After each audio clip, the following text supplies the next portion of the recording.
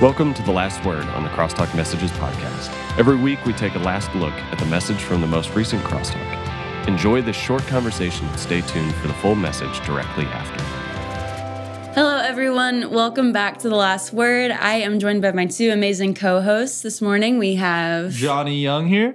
That is Johnny Young here. Speaking very loudly. He popped up his chest and put the microphone in his face. He's excited to be here. Voice. I'm glad to be here. I'm Paulina, and I'm glad to be here. Okay, good. I'm glad that you're glad to be here, because it wouldn't be the same if you weren't glad to be here and if you didn't have that punchline. So glad you're always here. Well, this morning we're here to talk about what we learned at Crosstalk last week in Romans and continuing on that journey. And we heard a message from JD talking about how we as believers and in the context of Romans can be hypocritical, and we think that we're better than other people, as the Israelites did and as the Jewish leaders did at the time. And so I want to know how we as believers now can see it as a humbling and actually a really hopeful thing that we're just as morally broken as the rest of humanity, like the Jewish leaders were back in the time of Jesus.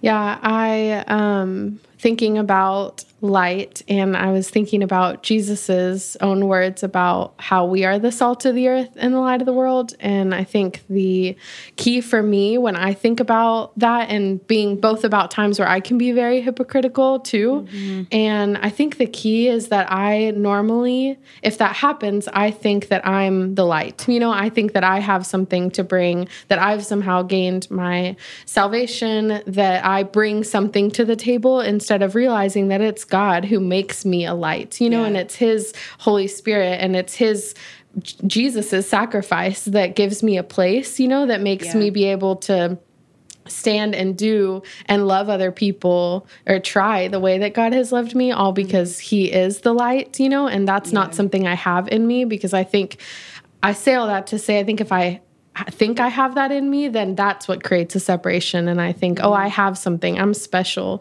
I'm the chosen one, like JD referenced from Harry Potter, instead of knowing that it is God who is light, you know, and any part of that we have is by His mercy and grace, and not something that I've earned, you know, and therefore what you said, Cam, we're all in the same, we're all there together. You know, if we want to be, we can be a part and not be hypocritical, thinking that we bring something special to the table. Yeah, for sure. And I like what you said. And I like to think of the humbling aspect that we, as the Israelites, you know, think that we're at a higher spot, more favored by God, and place ourselves on this pedestal. And when I'm humbled, you know, I'm taken off this pedestal and given perspective. And it really opens my heart, opens my eyes to, you know, just seeing others how God sees them. And that's what's happening here with the Israelites, that Paul's trying to do to them. He's trying to take them off this pedestal that they believed that they, you know, belonged on. And he's showing them that, like, no, Jesus, you know, suffered on that cross exactly as much for you as He did for any other Gentile out there, which is so tough to wrap their heads around, and tough for us to wrap our heads around even today. Yeah, for sure. Such a good reminder that He is goodness and He is mercy, and without Him we have no goodness and we have no mercy and we have no light. It's such a humbling reminder that we cannot do anything without Him, and apart from Him we have no good thing, and we need to abide in Him to have that we can take to the world, the good news and the gospel and all the light. And we also heard JD talk about a survey which really, really blew my mind, where over 50% of believers in the United States in the survey, in this pool of the survey, didn't actually believe what they said that they believed. And that was really mind-blowing to me and really shocking. But for us as the church, how can we as believers stand in the gap of that? Not just for unbelievers to be that light, like we talked about, for Jesus, but also as accountability for other believers to say, like, hey, this is our purpose. Like, we have to believe what we say we believe and walk in that. How do you think we can stand in the gap of that?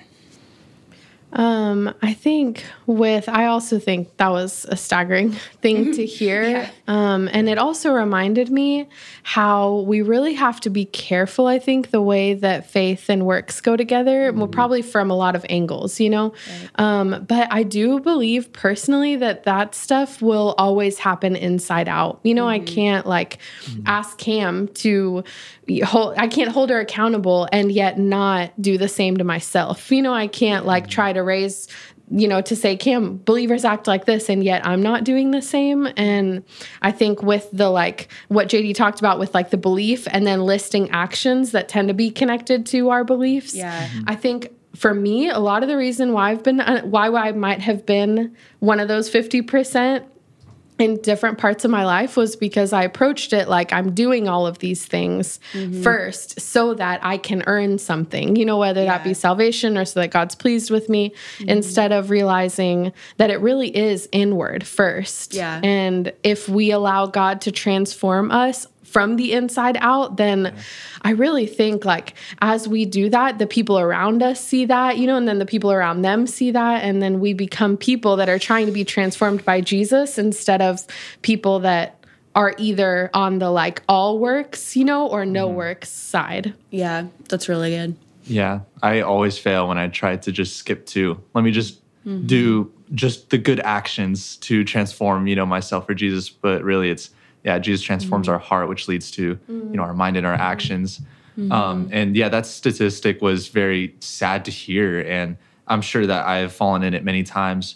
And I think a big thing about it is that when you go to, a mission trip somewhere outside the U.S., a lot of people, you get thankful that you have water and everything. But one of the biggest takeaways that I hear time and time again, and for me, was that Jesus was everything to every single person there. That, like, no matter, they would lose family members, they would, lose their house. They had nothing, but instead of, complaining about that or worrying about what job to get or anything, like, Jesus still meant everything to them. He was so real and personal and close to them.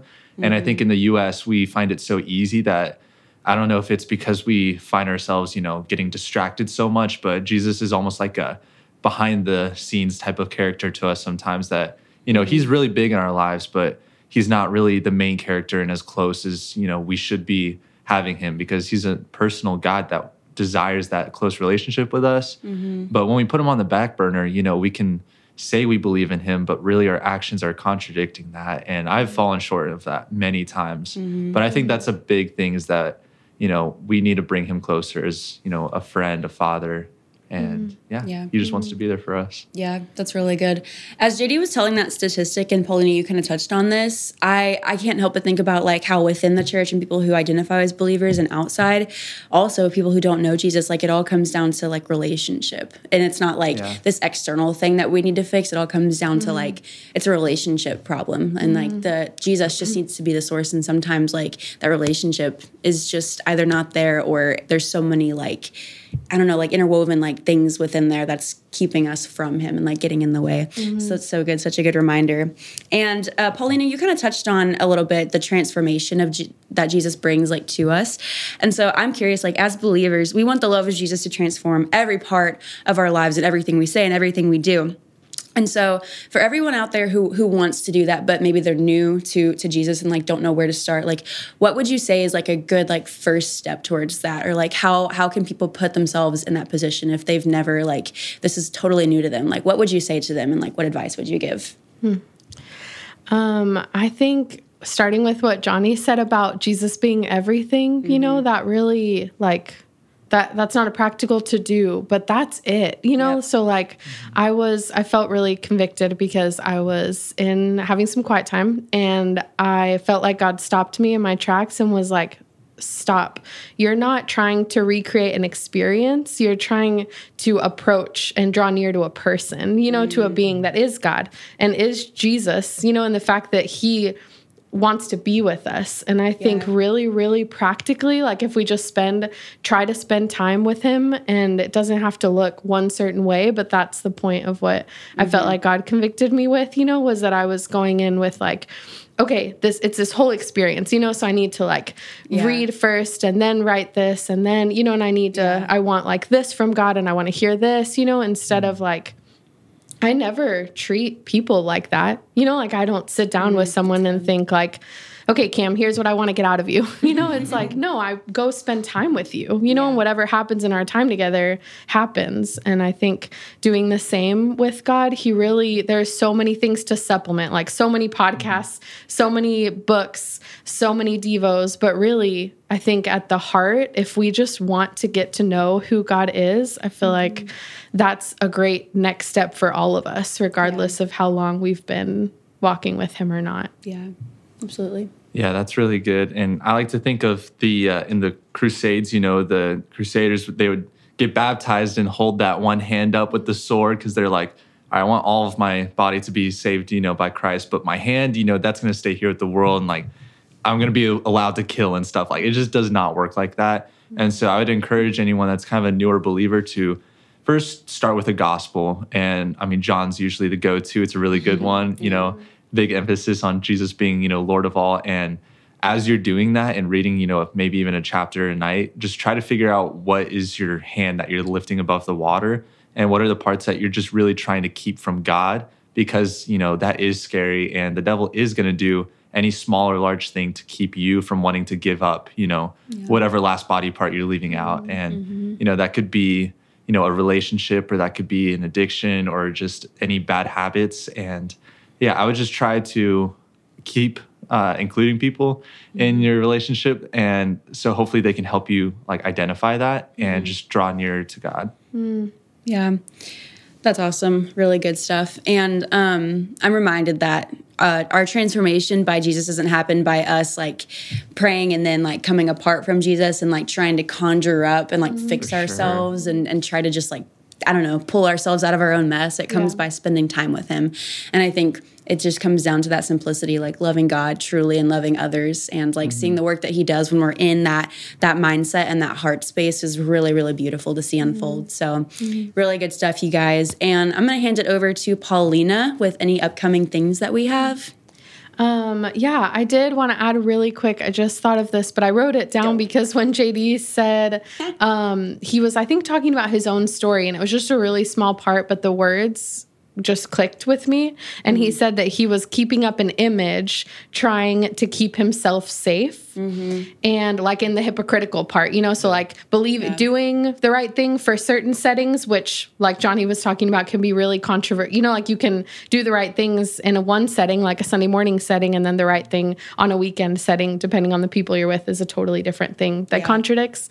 But I felt like that was really profound for JD to share, because I think like for us, for all of us, and especially like when you're starting your relationship with God, we just need to ask him to shed off that old stuff, all the things, the defenses, the like image, all of that we've been trying to keep up with, and that's why like being with God is such a vulnerable thing, because he knows all those things. And if we let him, he will throw away, like get rid of all that stuff and help us become new. And I just think that was something really cool that JD shared, and just really ties in with what we're talking about. And so with this month, we've been talking about how the gospel reveals God's righteousness, and we have a couple weeks left. And I'm excited for this week. I think it's going to connect really well and help us see more and more of God's righteousness and how we play a part in that. Good to be with you guys today. I am so grateful. I'm hoping that at this point we've gotten all of the adverse weeks out of the way. That the rest of the semester is going to be normal. That's my hope, at least. I don't do super well with all of the uncertainty, and I'm sure that for you guys it might be something that like transitioning between online learning and being in class and then having class canceled and then trying to catch up, it would have caused me a bunch of stress when I was in college. And so I can only feel for you guys. And as I think about that, I was, as a kid, kind of an anxious kid. I always was. I kind of liked to be in control as a kid. And when I was thinking about that this week, I was reflecting on the fact that usually when you're a kid, your parents tell you that you can be whatever you want when you grow up. You can be whatever you want. And I remember very specifically that my mom told me when I was a little kid that she thought that there was something that I would be very bad at when I grew up. And that was actually being a teacher. Because I was an anxious kid and because I was an impatient kid, she's like, you would be the worst teacher in the whole world. And now that greatly changed as I got older and I matured. I became more patient as a human being. But it truly, I love to teach. And I'm so grateful that I get to do that in the context here with Crosstalk every week. But the other place that I'd love to do it is in every job I've had. I've been lucky enough to have the opportunity to teach and to train. And so when I worked out at Camp Eagle, I got the opportunity to be the wilderness director out there. And so every May, I would have a new group of summer staff come out, college kids just like you guys, and we would have 4 weeks of training before they ever got to go on a trip or work with students or anything like that. We would do 4 weeks of training with them. And those were just my favorite 4 weeks of summer, because in the wilderness program, that meant that we had people with all of these skill ranges, people who had never slept outside before to people who slept on the ground all the time. And so what I got to do is I got to teach them all of the skills that they would need to go on a wilderness trip. So I taught them how to pack a backpack. What clothes do you need when you're going to live outside for a week? I got to teach them how to cook over camp stoves. I got to teach them how to build shelters and put up their tents. I got to teach them how to sleep on the ground. I taught them how to find water, and then when we would go on the river, how to paddle rapids. And so I loved this part of the summer because it was everything wrapped up in one. We got the chance to hang out for long periods of time, these really cool trips, and I got to teach. And in teaching, the philosophy that I used a lot when I was working out there is that I would teach somebody how to do a skill. And then I would practice that skill, and then they would have a chance then to try. And so I would model for them. And so I remember very specifically the first summer that I was in charge of everything. And we're on the river, and we're about to go down our first rapid. And so I have everybody kind of head to the shore at the top of the rapids. So we all pull to the side of the bank. And so I teach them, this is how you go down a rapid. Here is how you don't get stuck. Here's how you don't end up swimming. And very specifically on this rapid, there's one really big rock. And basically the advice is don't hit the rock. There's only one thing you have to do. Don't hit the rock. So I make this big, huge deal out of it. And then I, feeling confident, I'm going to go down and model how to do this perfectly. And I missed a paddle stroke, and I immediately hit said rock that I said, don't hit the rock. I flipped my boat over. All of my stuff is now floating down the river, and I am swimming to go get all of my stuff while a staff of 15 people just laughs at me. And I think that we all have these really hypocritical moments in our life where we believe that we know the right way to do something. We believe that we are the expert in something, or that this is just how you do something. So we have the level of expertise to help people. And so we act out of our pride, and then oftentimes we make a fool out of ourselves because we fail in doing the exact same thing that we told everybody that you had to do it this way because I am the expert in doing it. This most often happens for me in my house with my wife. Because in my human pride, there are moments where I decide to step in and help my wife Taylor with something that she is already attempting to fix for herself. Now note, she doesn't ask for my help, and I step in and I mansplain how to do something for her, and then I don't solve the problem, and usually it's because I'm doing the exact same thing that she was already doing, and so I can't fix the problem, and I look dumb, and very rightfully so, and hopefully she feels incredibly vindicated every time it happens. Because these are these incredibly hypocritical moments for me where it's like, hey, get out of the way, I know what I'm doing, and then I go and I screw things up, or I do the exact same thing that she was already doing. And all the time. And it's often in a moment where we think we are better than someone else because we have a certain skill, we have a certain knowledge base, or we have a certain level of expertise that we think qualifies us to tell someone how to do something else. And so we act out of pride to solve someone's problem, and then usually it blows up in our face, and we look silly, and very rightfully so. And if you guys joined us last week, you'll remember that we talked about idolatry. We talked about idolatry and how that ultimately means that we're finding significance in created things. And when we find significance in created things, we're giving ultimate allegiance to things that are not God. And Paul tells us that this has resulted in a distortion of our humanity and our participation in self-destructive behaviors. The result of which is that we stand guilty as charged before a holy and perfect God. To this, Paul's fellow Israelites might respond out of pride and arrogance and say, well, it sure is a good thing that we are God's chosen people and that he has given us the laws of the Torah, things like keeping the Sabbath and obeying all of the food laws and practicing circumcision. And this sets us apart from everybody else in the world. And it shows that we are living as God's holy people. And I don't know how many of you guys watch College Game Day on a Saturday morning, but what Paul says to this sentiment of exceptionality is he says, not so fast. And I wish I had a good Lee Corso voice for that, for those of you guys who watch College Game Day, but he says, not so fast. What Paul is going to do today is he's going to recall the story of the Torah in the rest of the Old Testament for us. And by doing this, he shows us that Israel was just as sinful, just as idolatrous, and just as morally broken as the rest of humanity. And in fact, he says that Israel is more guilty than the Gentiles because they had been given the Torah. They should have known better.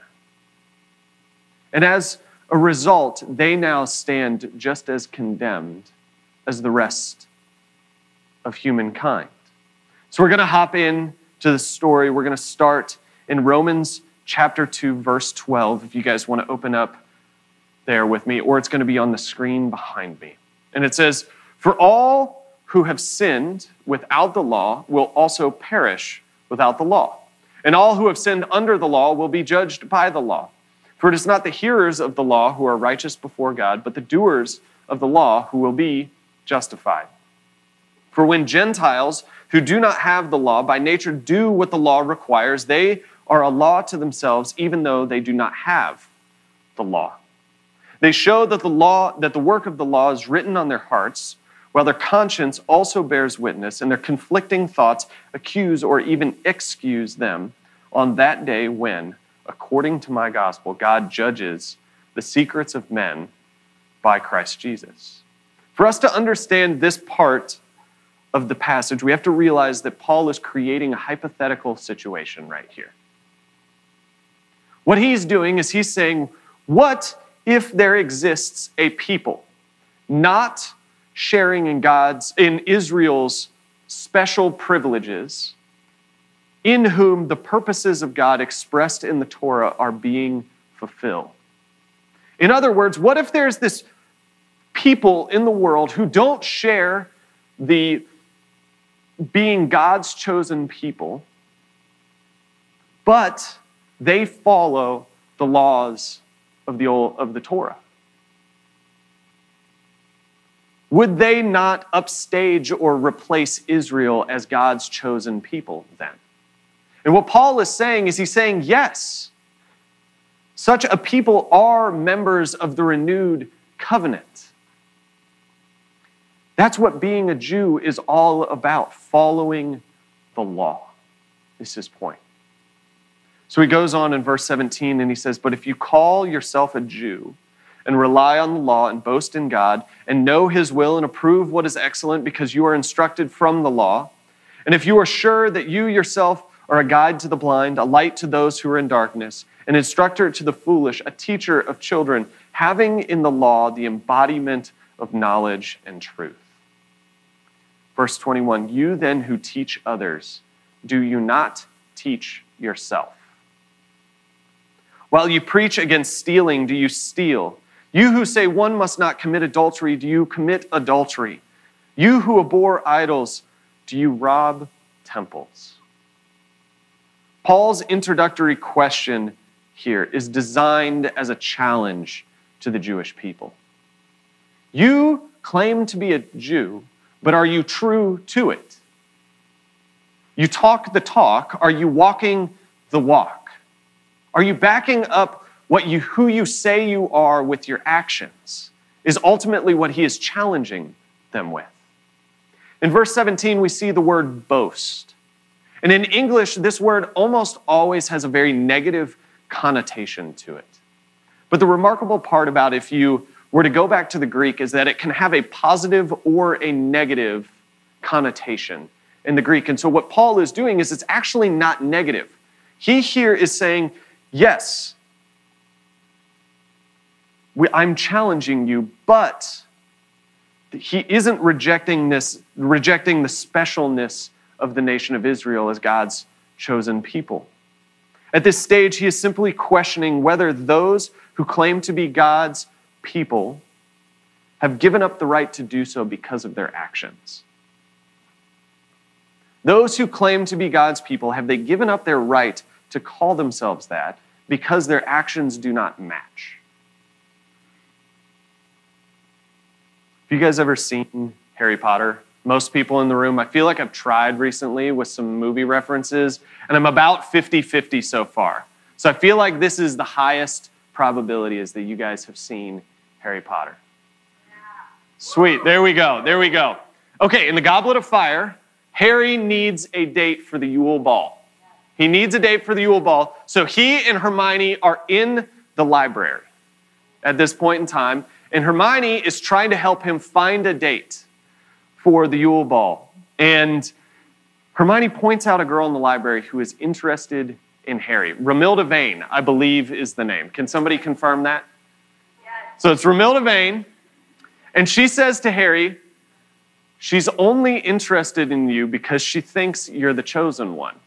She's only interested in you because she thinks you're the chosen one. To which Harry responds, well, I am the chosen one, is his response.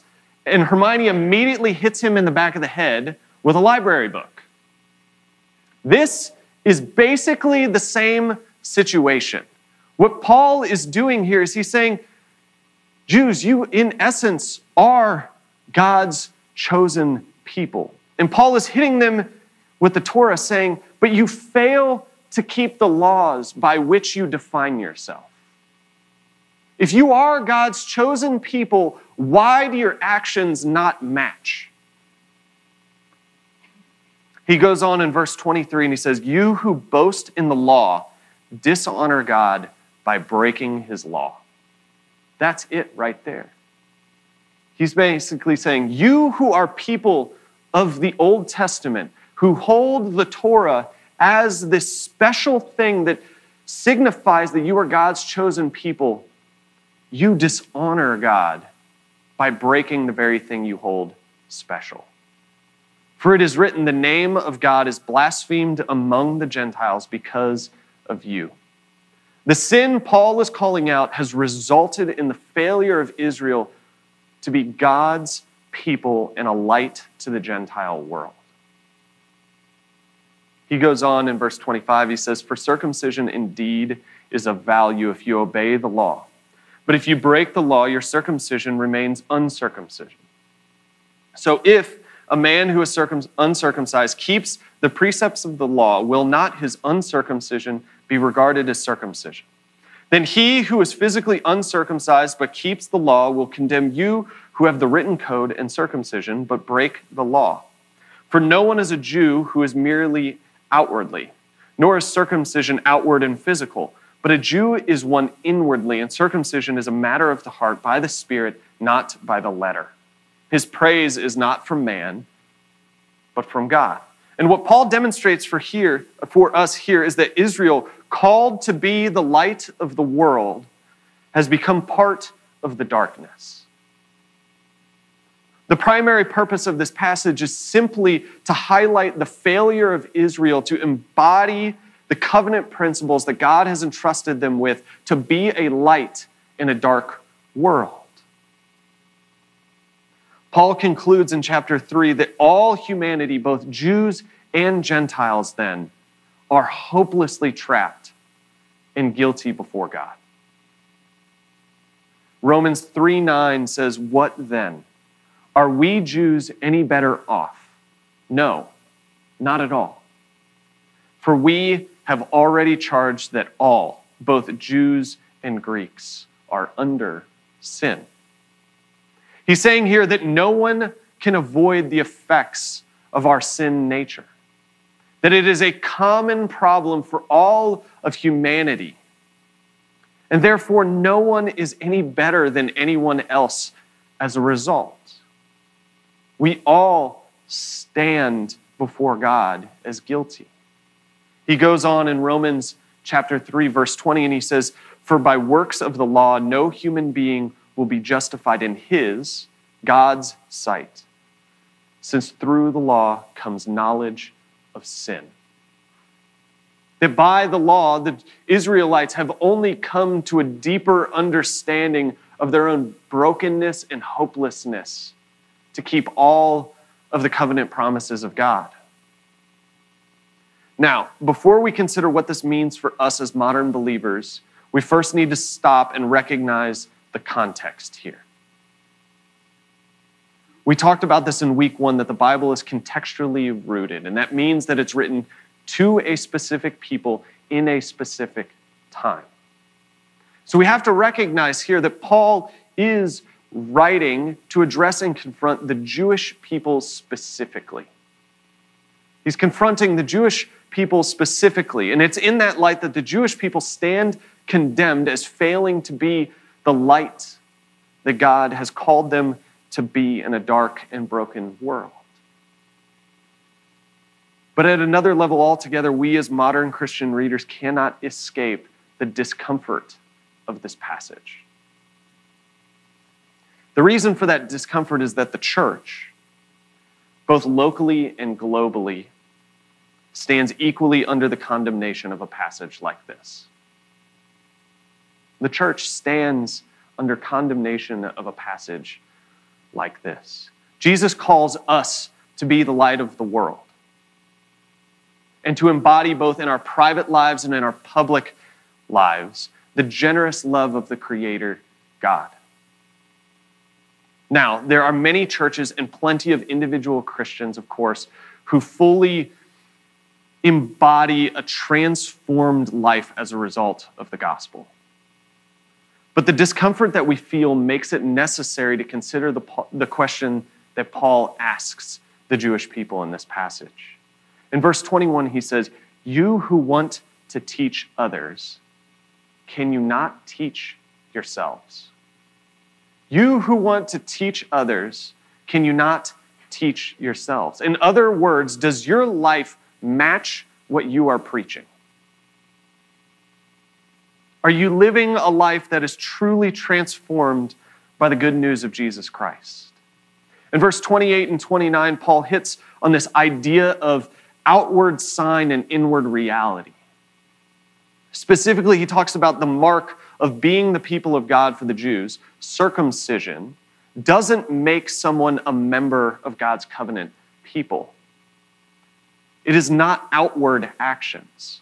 Rather, it is the circumcision of the heart that claims identity as a child of God. It's the inward reality of someone's life. And it's in this tension of outward versus inward that drives the conviction we feel when we read a passage like this. And here's what I mean by that. When I was in college, I was really, really good at the outward. I was really good at doing all of the right things. I said all of the right things. I quoted all of the right scripture. I discipled others. I was at community group. I went to church on Sunday morning. And I looked like what you would want for the perfect prototypical Christian. And that was the image that I wanted everybody to see. But inwardly, I was a mess. I was a total mess. I was consumed by idolatry. My heart was still oriented towards the pleasures of this world. I still wanted that college life that the world tells you is going to be fun and fulfilling.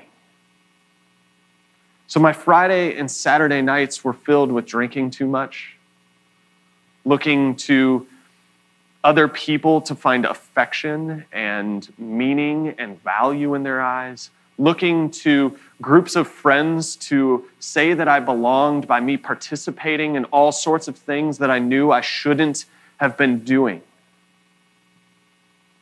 Now, I believed wholeheartedly that a life of following Jesus was more abundant than the pleasures of this world. I was telling others that, but my life did not match in any form or fashion. I wasn't allowing Jesus to transform my life and change the way that I lived. I could talk the talk, but I definitely wasn't walking the walk.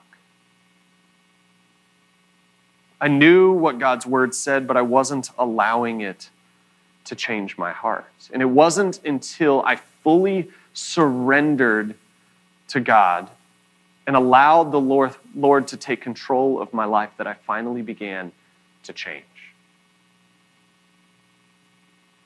And oh my gosh, it was like the biggest weight in the entire world was lifted off my shoulders. Because I spent all of this time trying to keep up appearances, to portray an image that I felt like would keep me safe, that would make God happy. But finally, my desires were being changed because I allowed the Lord into those areas of my life and said, I want something more than this. Because I was left feeling empty every time I went and participated. There was a Barna study done in 2013 that surveyed thousands of people in the United States who professed to be Christians. So from all sorts of ethnicities, all sorts of denominations, all sorts of backgrounds, and that probably includes people who were really devoted followers of Jesus Christ and people who were just nominal Christians, who said that they were Christian in name only. Maybe they came to church on Christmas and Easter. So they did this study of thousands of Christians across the United States, and they asked them a series of scaling questions. And they were supposed to rate themselves on the scale about whether or not their actions and beliefs matched a statement that was given. So it would be a scale of 1 to 10, and 10 would be that I fully agree with this. 1 would be that I disagree with this. And they were given action statements like, I am personally spending time with non-believers to help them follow Jesus. And they were given attitude statements like, I see God-given value in every person, regardless of their past or present condition. Now, at the end of that study, they concluded that over 50% of Christians surveyed had beliefs that did not match their actions. That they professed that they saw God-given value in every human being, but their actions did not match what they said that they believed. Over 50% of people surveyed said that their actions did not match what they said that they believed. Now, when they do surveys like that, what they're trying to do is they're trying to get a group in that survey that is representative of the whole of Christianity in this country. And so if we just for a second broaden that out from several thousand people to say all of the people who are Christians in the United States today, that means that over half of the people who are Christians in the United States today do not live in a way that matches what they say they believe. Over 50%. Want to know why the church is getting smaller in the United States? Want to know why the top 2 words used to describe Christians by non-believers in this country is judgmental and hypocritical? This study gives us the answer to those questions. Because people are professing a faith in Jesus Christ, but are not living a life that is transformed by the gospel in any meaningful way. And that is remarkable to me. Very simply, we are not living lives that have been transformed by the good news of Jesus Christ. We allow it to affect our morality. We allow it to affect our eternity. But we don't allow it to impact the way that we treat people and the decisions that we make on an everyday basis. So instead, let's not follow that trend. Let's be people who will fully surrender ourselves to the love and grace of Jesus Christ and allow him to work in our hearts and in our lives so that we live in a transformed manner. A people where the truth of the gospel has seeped into every crevice of our being. We can't help but live in new and different ways because of what we have encountered in Jesus Christ. That is going to be the way that the gospel affects our community here at Texas State.